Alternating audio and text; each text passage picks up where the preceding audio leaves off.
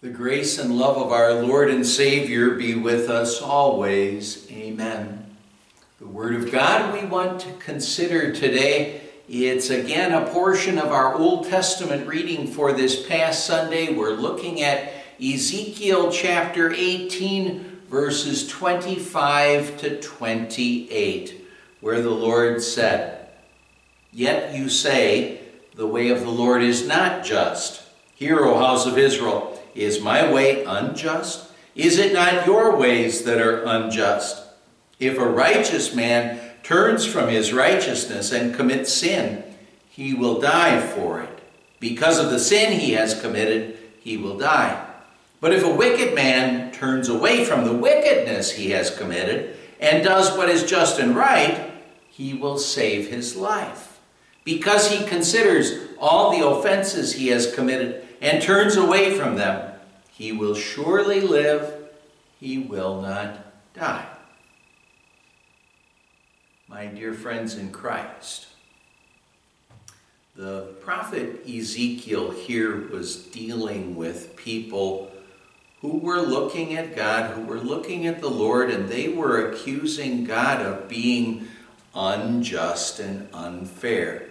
Now, surely there were people in the land who were believers, who looked at the Lord and understood that everything that he was doing was just and fair, that everything was right. But here, what Ezekiel is dealing with is people who were looking at God and were thinking of his ways as being unjust and unfair. They were making actually unjust charges against a gracious God.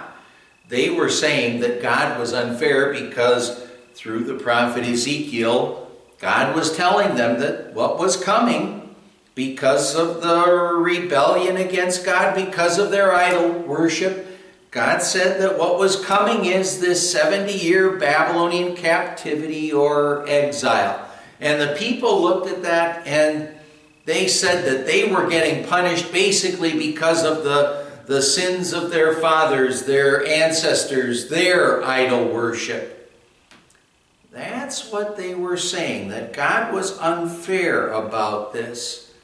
Well, that's what the complainers were saying, but God says the soul who sins is the one who will die. And since Scripture says we all have sinned and fall short of the glory of God, that meant that those who were complaining, those who were accusing God of being unjust and unfair, even if they weren't actually idol worshipers themselves, they were still making unjust charges against a gracious God because they were sinners on their own. And because they were sinners on their own, they deserved the wages of sin, which is death, eternal death. And ultimately, they would have deserved the Babylonian captivity, the Babylonian exile. Oh, today we make charges that may seem similar to what the people were making against God at this particular time. Oh, I'm thinking, for example, when I was much younger, there probably were those times when I made charges against a parent or against a teacher and said that when they punished me, that they were punishing me unjustly, unfairly. And what may have been the case on a number of occasions, I suppose, is that maybe I was totally innocent and I was getting punished for something that someone else may have done.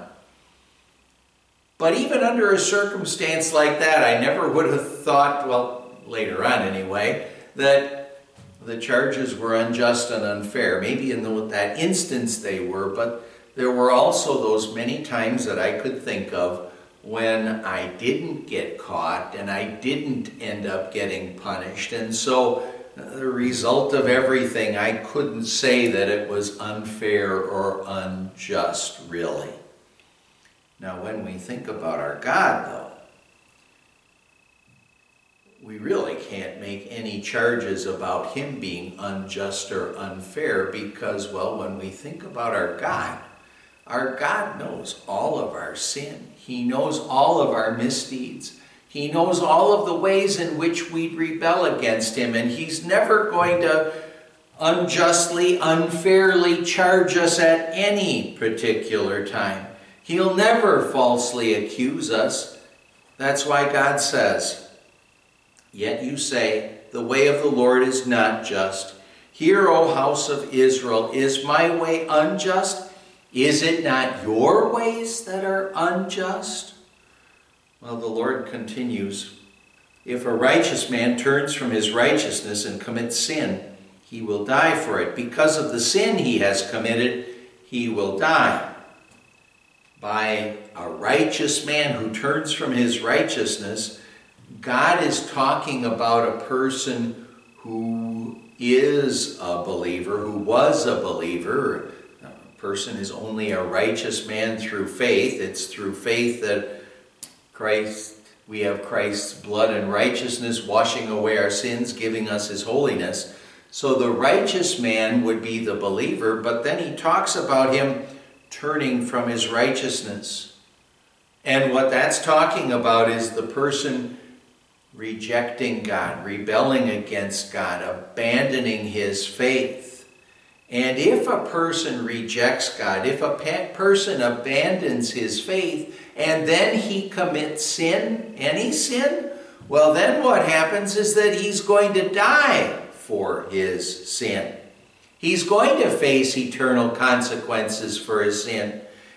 And really, that's only just and fair, because when a person turns away from God, when a person abandons his faith, basically what unbelief is saying to God, "I don't want what you have to offer. I don't want your forgiveness. I don't want your grace and love."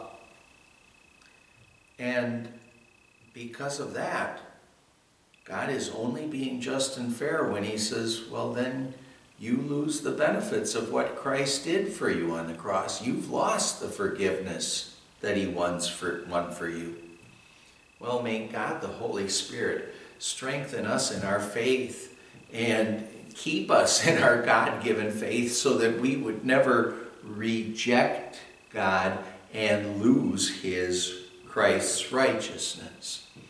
But then the Lord says, "But if a wicked man turns away from the wickedness he has committed and does what is just and right, he will save his life.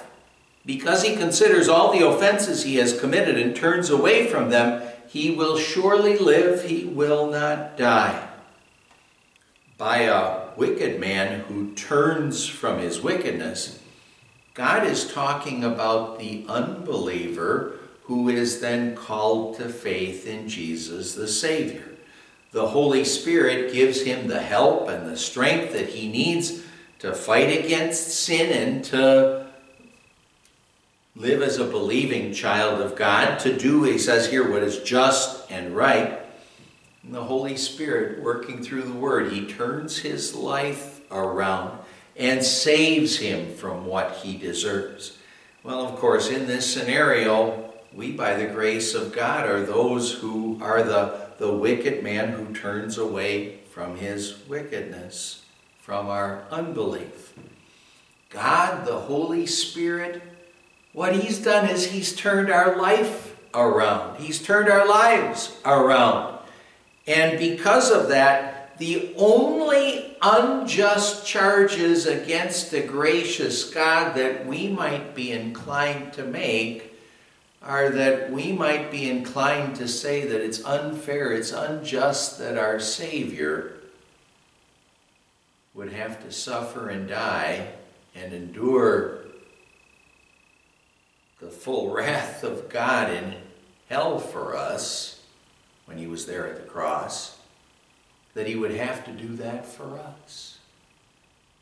That's so unjust and so unfair. But we have to be so very thankful that our Savior basically said, I don't care if it's unjust. I don't care if it's unfair. I'm going to endure the punishment that they deserved. I'll pay for their sins for them so that they don't have to. So that they can be with me forever in heaven. Isn't it great that our Savior says that about us? He'll take our punishment so we don't have to, and so we can be with him forever. Amen. Let's pray. Lord God, our Heavenly Father, thank you for giving us Jesus to be our Savior and for his willingness to unfairly or unjustly suffer the consequences for sin that we fairly or justly should have suffered. Help us always in our battle against Satan and sin. Please keep us in our God-given faith so that we would never turn away from Christ's righteousness. We pray in his name. Amen. And the grace of our Lord Jesus Christ and the love of God the Father and the fellowship of the Holy Spirit be with you always. Amen.